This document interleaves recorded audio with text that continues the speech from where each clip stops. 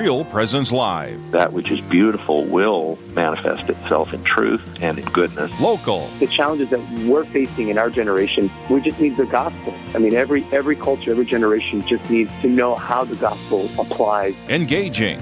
We don't bring any life at all to the church. The church is the life. It's what gives us the life. Live. The reality is He is all things beautiful, capital B. And so anything that is authentically beautiful draws us, even if we don't realize it, to God. Good morning and welcome to Real Presence Live. I am one of your hosts this morning, Brad Gray, and I'm joined by... I'm Janine Bitson, and what a beautiful morning in the Fargo area, hopefully across our whole listening area. Holy smokes, this summer has been one after another, really. We've just been so blessed. It's been a glorious summer in my world. Yeah, it has been a beautiful summer, except for the deluges. You know, a little spaced out with the inches would be a good thing, but... you know what? We'll take what the Lord gives us. It's been so many beautiful evenings, I gotta say. I've been loving it. So anyway, we are so excited to be with you once again this morning on Real Presence Live. It's always such a joy, a blessing, and a privilege to dive deep into the matters of our faith. And as we get started this morning, Janine, you had a meditation reflection that you wanted to share with us as we put ourselves in the presence of the Lord. Yeah, absolutely. There's a beautiful meditation this morning from St. Teresa of Calcutta. And it's in the Magnificat. For those of you who have the Magnificat, I urge you to read the whole meditation that she gives us. But here's part that I just really feel is so important to just dwell on this morning. Humility of the heart of Jesus, fill my heart. Purity of the heart of Jesus, purify my heart. Charity of the heart of Jesus, fill my heart. Jesus, I am here, love me. Since I cannot burn inside for love of you, I offer you the heat that I feel outside. Let me touch what you want me to touch. Let me see what you want me to see. Jesus, take away everything that is not you. I want my heart to be like Mary's heart. I will be all for Jesus through Mary. Amen. Amen. Beautiful. Thank you for sharing that, And Janine. there's so much more in that. So those of you who have the Magnificat, I just urge you to look at that reflection today.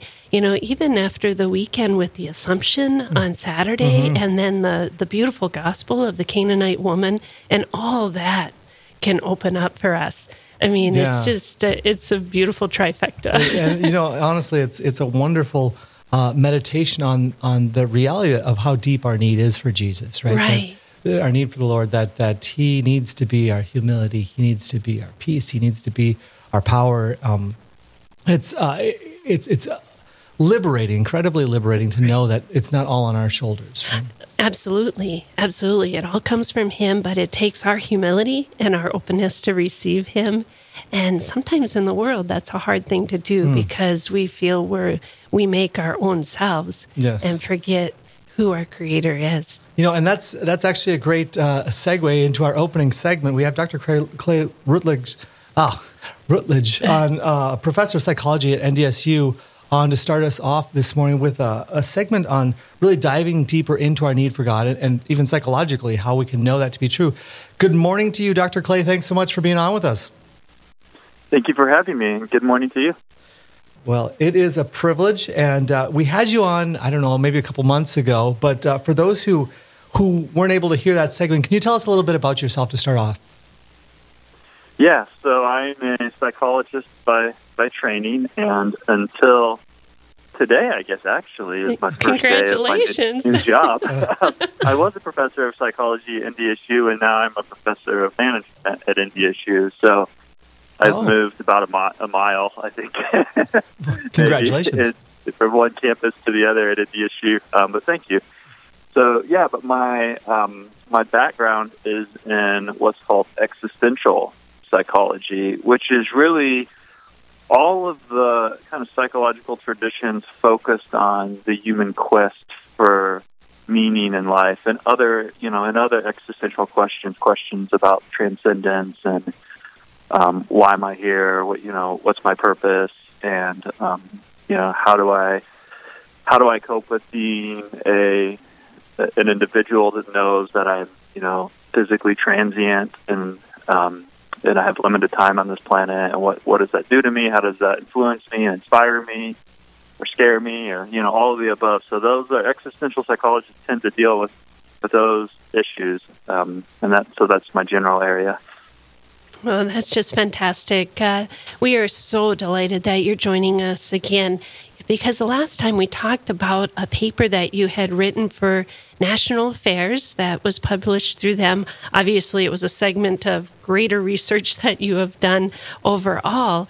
But could you provide our listeners with a quick recap of your paper, A Spiritual Species? Yes, of course. So years ago, I actually got interested in this idea because I've done some work and specifically in the psychology of religion, and everything I was reading at the time was how humans are becoming less religious, particularly in the Western world. And all that, of course, was based on very good polling data on things like how frequently people attend church, people's own self-described beliefs, whether or not they believe in God, or whether or not they self-identify as having a particular religious faith or not. So all those indicators of religious faith seem to be at the broad level. Of course, we could dig down and find areas where people are increasing in those beliefs, but at the broad level across the Western world, those numbers have been in decline for decades, which has made a lot of people conclude that, well, people are becoming less religious. And so that didn't quite make a lot of sense to me based on what I know about how the human mind works and basic psychological needs. And so my argument in that piece was to go and look at perhaps other clues that might tell us what's going on. Is it really the case that people are abandoning their spiritual lives, or are they just becoming less religious in the traditional sense, and as a result are becoming more alienated and alone, and in search for some greater meaning and grappling with these questions. And so that kind of got me into looking at this, and then I found all sorts of trends going the opposite direction, suggesting that people are, just at the same time as people are attending church less, they're buying more healing crystals, right? And so what I, and not just me, some others have documented, is that it seems to be people aren't losing their religious nature or their spiritual nature. As they turn away from religion, they are looking for other things to fill that void. And of course, that's been something theologians and people have talked about for a long time. The idea that people don't just abandon all spiritual interests. If they, what's the famous quote? If people quit believing in God, they don't believe in nothing. They believe in anything. I think there's some quote like that. So that seems to be the case in our data. It seems like the people who say they're atheists or not religious are more likely to believe in other things like healing crystals, UFOs, horoscopes, spiritual energy, and not in a doctrinal sort of way. So they're becoming kind of freelance spiritualists, and I'm sure we'll talk about this later. But there's some reason to be concerned about that. Sure. Yeah, absolutely. I mean, there's a lot of reason as a Catholic who believes that everyone was created by God and we're destined for Him. It's encouraging in one sense, as you say, to recognize that the spiritual nature of man is simply inescapable. That there's always going to be a tug and a yearning. That's supposed to be a tug and a yearning, but it wanted to be a yug and a turning. That this draw towards something beyond ourselves, really, we can't get past that, right? Yeah, that's correct. Yeah. And it's so cool to be talking about this, on this Monday morning after the Gospel of the Canaanite woman. I mean, when you think about, she understood there was something special about Jesus. She wasn't Jewish.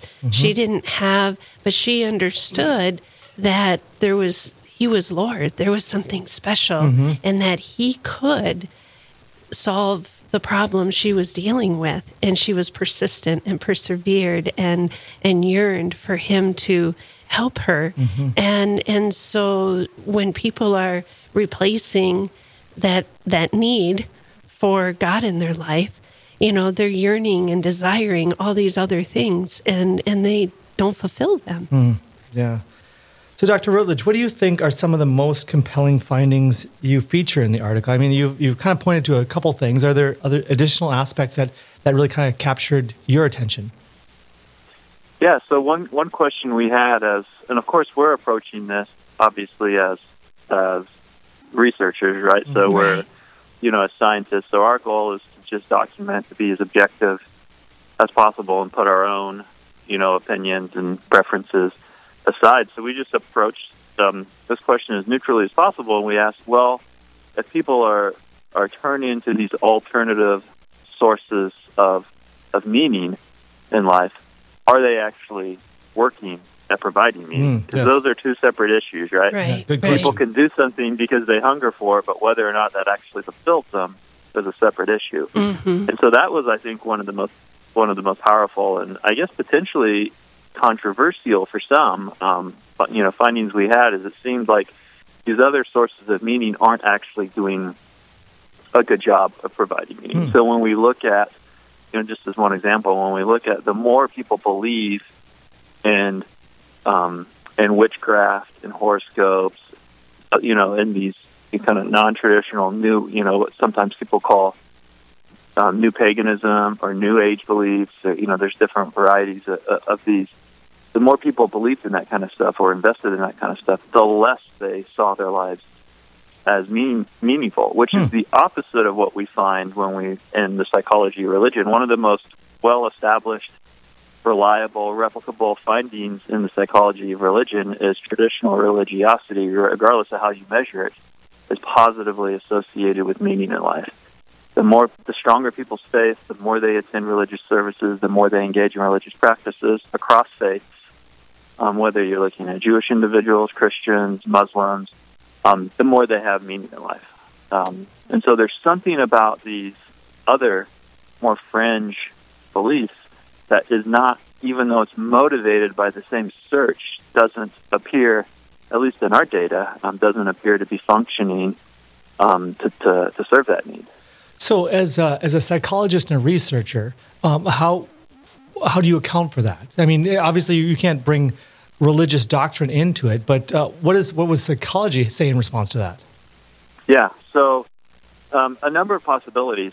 One kind of obvious one that seems to certainly be part of the story is that these alternative beliefs often don't demand anything of people, and religious faith brings people together to have community, right? To have communion, and if you go to church, if you're part of a religious group, if you're part of a religious faith that actually demands something of you, it gives you that sense that you matter. You're part of something, and you're serving something bigger than yourself. Well, a lot of these, New Age kind of beliefs, they're more egotistical or kind of narcissistic, right? They're not about me being part of a community and doing something bigger than myself. They're about this thing serving me. And that might be part of the story because we also know that social relationships, social bonds are a very strong source of meaning. When people feel lonely or alienated, they report less meaning in life than when they feel connected and loved. And so it seems like on the social aspect of these beliefs isn't really there. Or if it is social, it's a more sort of superficial social. Like it's fun to go maybe do things with people, but there's no sense of duty or that you are submitting to something bigger than yourself that binds people together. So I really think there's something about that social glue that helps provide that transcendence, that you're part of something bigger than yourself, more enduring, longer lasting than your brief mortal life. That these other beliefs don't seem to provide. And of course, there might be other reasons too, but that's been one that we're looking at. That's a fascinating insight. I mean, this reality or dynamic that, from what you're saying, it sounds like meaning really can't be found within oneself. Like you have to go outside of yourself in order to have a sense of meaning and value to your life, which is certainly flies in the face of contemporary culture, where it's really all about myself. As you said, kind of this narcissistic, all the slogans out there, you have it your way, and it's all very me-centered. And yet it sounds like from what you're saying that it, psychologically speaking, you really can't find meaning for life within ourselves exclusively. Is that right? Or yeah, no, I think you nailed. I think you said it better than I did. I think that's it is counterintuitive in our kind of Western individualistic culture, be modern, kind of contemporary culture. Because you're right, a lot of the messages that you often get, and honestly, you get a lot of these messages from my field of psychology. There's this, kind of self-help idea of you don't need anybody, right? You just need to turn inward, and you have all the answers. You just need to believe in yourself. And of course, we want people to be, confident and, agentic, and, we to be held individually accountable, and all those things we like about, kind of our Western tradition.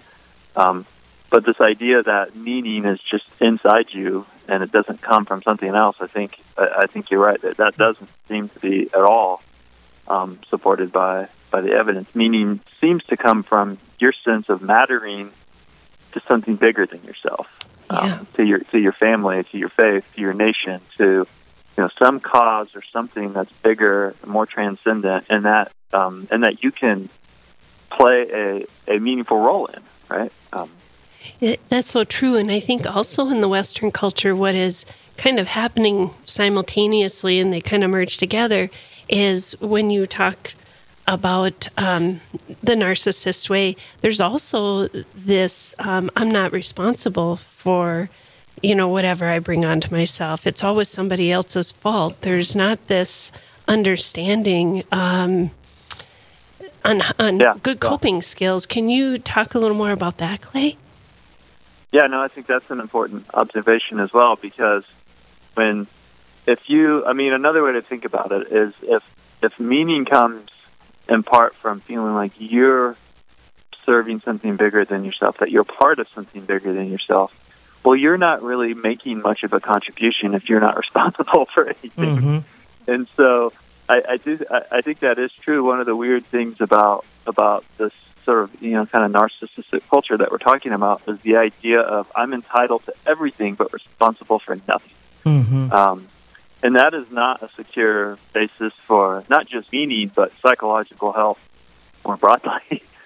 And so I do think that's something concerning. And also, I think you see elements of this and, what sometimes sociologists refer to as like a modern kind of victimhood culture. Mm-hmm. Like, everything just happens to me, and, I have no agency, no ability to do anything about it. You don't have to think about that very long to realize, well, that means you don't matter, right? Then if that's true, then you're insignificant. And if you're insignificant, then you have no meaningful role that you can play in society, which again is a good, one of the things that, traditional religious faiths tend to teach people is that they do have a, they do have a role, they do have a service that they're supposed to perform, and so I think that those are important issues, and unfortunately, we often get not very good role models, or in the media and things like that. We don't get that message. We don't get messages of virtue and service and duty. In fact, those are kind of dirty words in many sectors of our society. Yeah, absolutely. We are speaking with Dr. Clay Routledge right now. Dr. Routledge, we're going to have to take a quick break here, but on the other side of the break, I want to continue going deeper into this because this is just fascinating research that really serves to validate what we've always known to be true, that we're all made for God. And as St. Augustine says, our hearts are restless until we rest in Him. So we're going to step away for just a quick moment, but we'll be back on the other side of this break with more Real Presence Live. Stay with us. There's more Real Presence Live to come on the Real Presence Radio Network.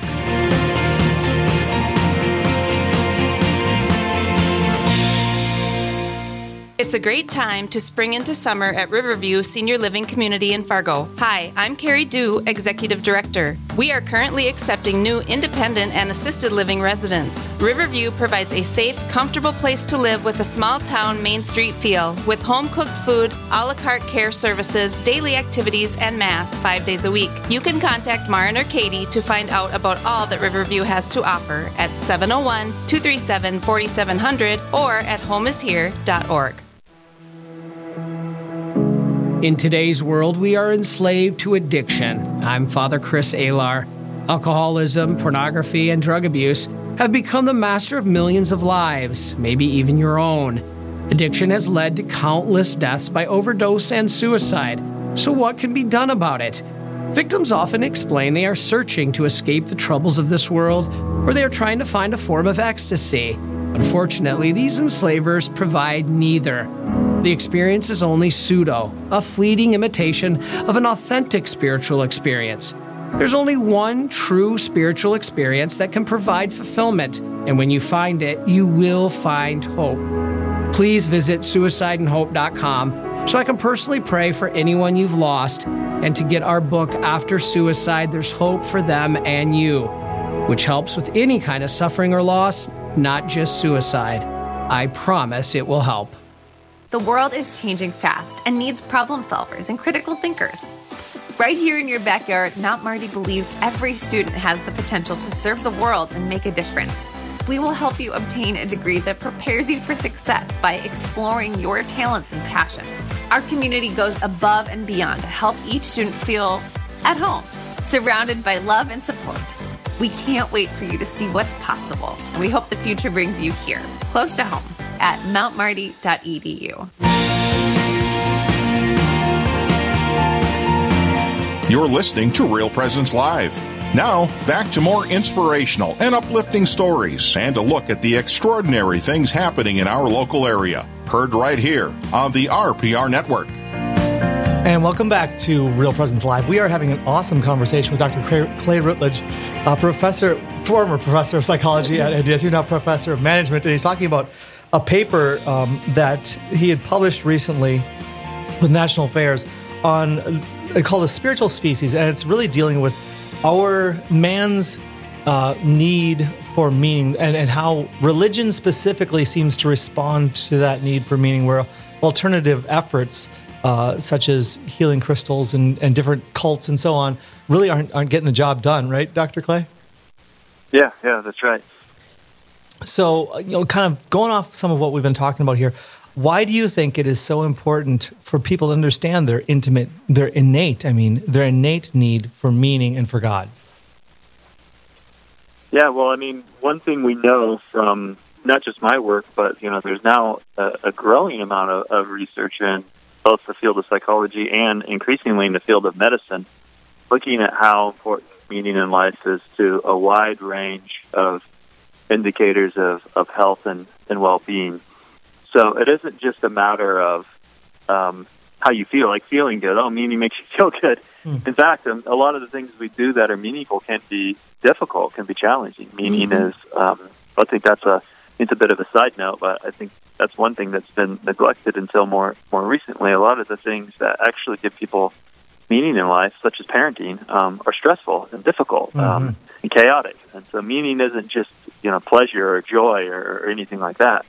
But anyway, we know from now decades of research, experimental research, longitudinal research, where they follow people for long periods of time and look at their life, that people who have a strong and stable sense of meaning in life, they just tend to be healthier, more well-adjusted. They tend to be less at risk for mental illness, depression, anxiety. They're less suicidal. They're less likely to have problems with addiction, with drugs and alcohol and gambling. And even when, of course, bad things happen to people in life, and there are things that happen that are totally out of your control. So even when people deal with these things, deal with tragedies, or are experiencing mental health problems, those who have a strong sense of meaning recover better. They recover more quickly, and they have more positive responses to treatment. So, I could keep going, but there, get a sense of it's just a really, really important. It's foundational to a healthy life to have a strong sense of purpose and meaning. And that is so important because, there are going to be those crosses that we encounter in our lives. And without faith, without the ability to just be at the foot of the cross and have Jesus help you carry that, I don't know how people get through those instances without strong faith or even a little faith. Yeah.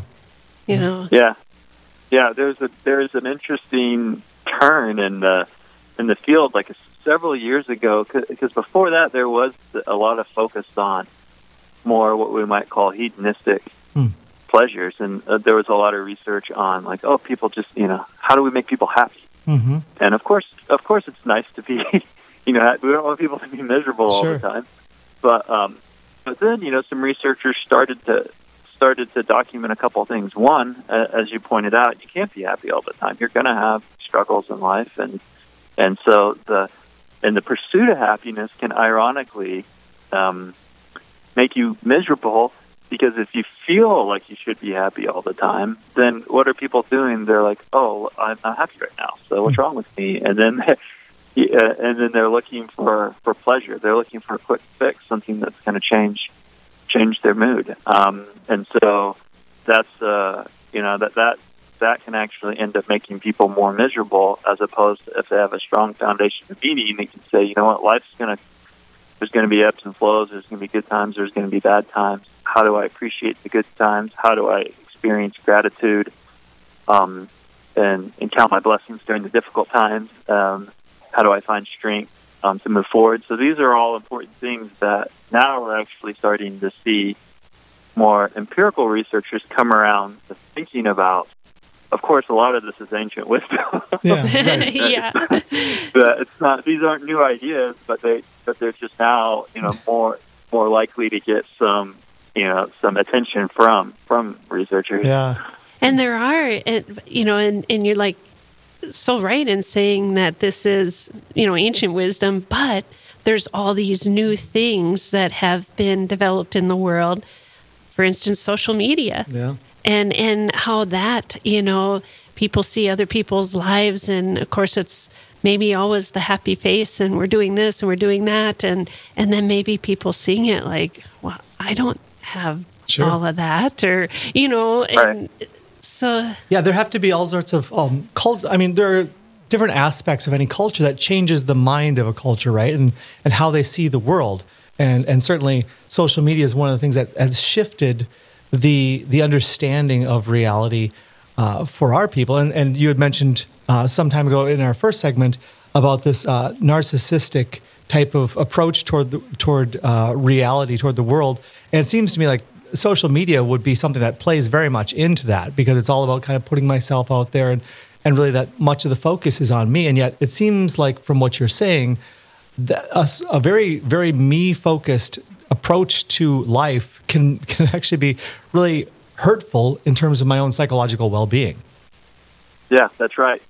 And it's not my book, but if you don't mind, I will plug a book that I think maybe some of your or many of your listeners might really appreciate, particularly if they're parents, and especially if they're parents of girls, which is iGen. If you haven't heard of this book, it's called iGen, and it's by a social psychologist named Jean Twenge, and she documents with very, very large data sets some of the challenges that people, particularly teenage girls, are having in terms of increased anxiety and depression and other mental health-related problems that she makes a pretty strong case are directly related to social media. And she uses very large data sets and finds that, the less people spend time in face-to-face activities, including she's looked at things like attending religious services, but also things like playing sports,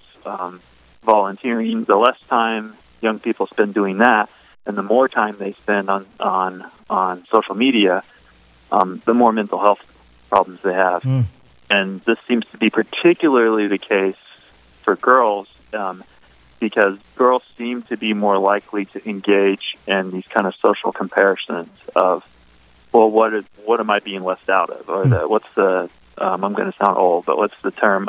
FOMO, right? Fear of missing out. Yeah. right? And so this isn't good for anyone, of course, but she documents that it's had particularly strong negative effects on young girls and young women. And so that's just one illustration of that. But yeah, I highly recommend that book, iGen. It's definitely eye-opening, especially if you're raising daughters. Yeah, absolutely. So, Dr. Rutledge, you had made comment toward the beginning again of the interview that there were some aspects of your findings that were controversial. So I'm curious, how is the larger academic world responding to your paper? What have you heard in response to that so far? So, I mean, we've had good success getting the research published in academic journals, so that's good. Mm-hmm. But yeah, I've had some interesting. I have a number of great stories of presenting some of this work at conferences, and in fact, I had this one encounter with this psychologist who I had one paper we published was specifically on UFO conspiracy beliefs, and so there's people who don't only it's not just that they're open-minded to the possibility of UFOs and aliens, but have very strong beliefs about the reason humans exist is because we were colonized by an alien species, and they've built the pyramids, and they're monitoring. So all these pretty in-depth beliefs that were part of this larger cosmic community. And so I was presenting some of these results showing that the less religious people are, the more likely they are to believe that stuff. And it appears to be because of the lack of meaning in life. So lower religiosity is associated with less meaning. Less meaning was our strongest predictor of having these kind of UFO beliefs. So I presented this at this conference, and this psychologist came up to me enraged. And he was like, your research is BS and all this stuff. And he's like, I know for a fact that non-religious people, atheists, are rational. Basically, it was his argument. He's like, he just didn't accept it. I'm like, well, I'm happy to share my data with you. You're happy to go, collect your own data. In fact, some of our research, we were replicating findings from other countries, like the United Kingdom, where they showed that the less religious people are, the more likely they are to believe in aliens. They didn't look at meaning in life, but that link between a lack of faith and belief in aliens is pretty robust. And so, I've had those kinds of experiences where people just want to reject it because they want to imagine, well, no, the people who aren't religious, they're the sensible, reasonable, rational, enlightened class. Right. And so I think that's been one of the barriers is people, like, they don't want to think that maybe the people that they see as rational or enlightened are actually believing all sorts of things. And that's what's so incredible is when you look at a lot of the scientific breakthroughs and some of the most phenomenal inventions or discoveries, it's been people of religion who have discovered. I mean, God and His wisdom and how He, brings forth the knowledge in the world. Yeah. It's been people of faith in quite large numbers. And really, it's only a Christian worldview that allows for science itself. The understanding, the kind of the foundational principle that reality is actually intelligible and not just random and happenstance, which, like you talk about, being colonized by aliens or dropped off here or whatever, like that just seems like a random circumstance. Like, how would I find meaning in that, right? Whereas if I understand that I have an origin that I came from and a destination that I'm going to, something that I'm contributing toward, and a place that I'm going, that leads, I would imagine, it leads toward a sense of a purpose and meaning. Whereas a lot of these other kind of fantastic scenarios, they're just like, that's just what happened. And what do I do with that, right? Yeah, and you're right. Like, it certainly is the case that the alien beliefs don't provide meaning. At least in our data, that they're not associated with with a higher sense of meaning. They're associated with a lack of meaning. And so it is that's definitely the case from our from our findings. I was curious because in asking the question, because certainly we find in public discourse right now, conversations with people, that oftentimes people are not moved by facts and data. They're moved by their emotions and how invested they are in a particular proposition and so on. And I was curious if you find in the scientific community that there's more receptivity to just data. But I imagine scientists are also people, right? And they have their own vested interests. And so what's your experience there? Is a scientific community more receptive to having their mind change, or at least to a new understanding, a new way of looking at things? Or are they pretty entrenched in the way that they want to go about things as it is?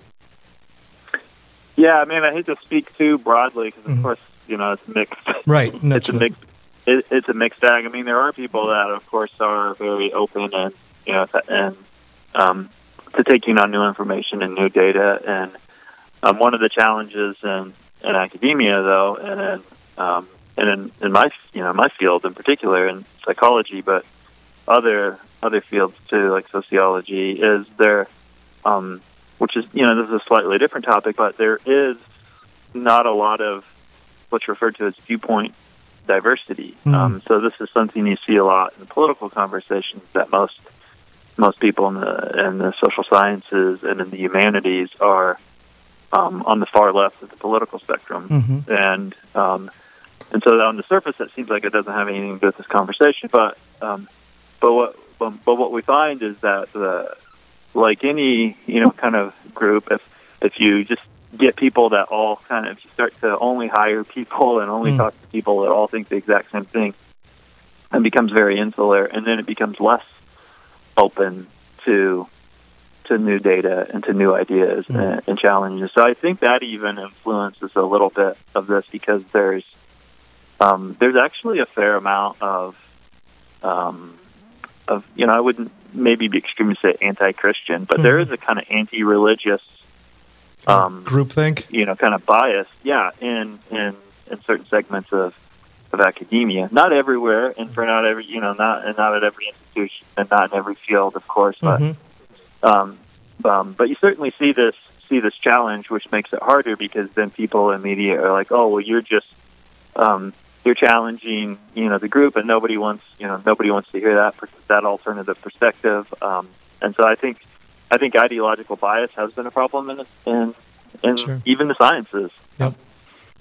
What's really neat, though, is we want to hear about more projects that you're starting to work on or are working on, because this paper is just phenomenal, and it just digs so deep into a lot of things going on in our society, past, present. It just really nails, where we're just not focused on the realness, the trueness of the beauty of where we came from. But tell us, Clay, about some of the other projects you're working on. We only have about a minute left, but if you could give us a quick summary. Okay, yeah, I can be quick.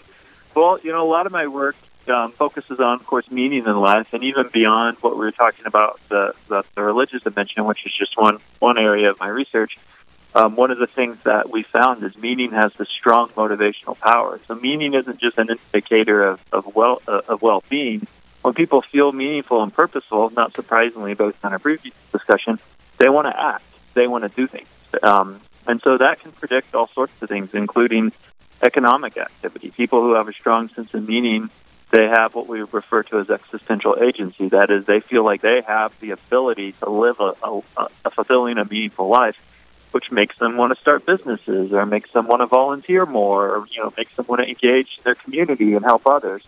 And so that's kind of the broader area of my research, is how meaning mobilizes, energizes, and inspires people to go out and to do things and to take risks and to help others and to try to make the world a better place.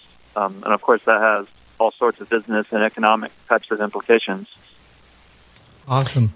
Well, we want to thank you for being on with us, Dr. Rutledge, and for the work that you're doing. It's terrific, and I think powerful. It's a gift to many, and points us to where we're actually oriented to go. So it's just fabulous that we have you on, and that you're doing the work that you're doing. Yeah, we thank you so much, Clay, for joining us, and again, just keep on going with what you're doing. It's fantastic. And I know the world is hungry for it. Mm-hmm. It needs it. It wants it. It desires it. And it will help to replace the other false things that people are bringing into their lives. Yep. So thanks so much for being with us this morning. And thank you for the kind words. It was great to be on and have a discussion with you. Absolutely. All right, we are going to have to take a quick break here, but on the other side of this break, we're going to be finding out who won the donuts with the Honor Your Father segment. We've got some great segments about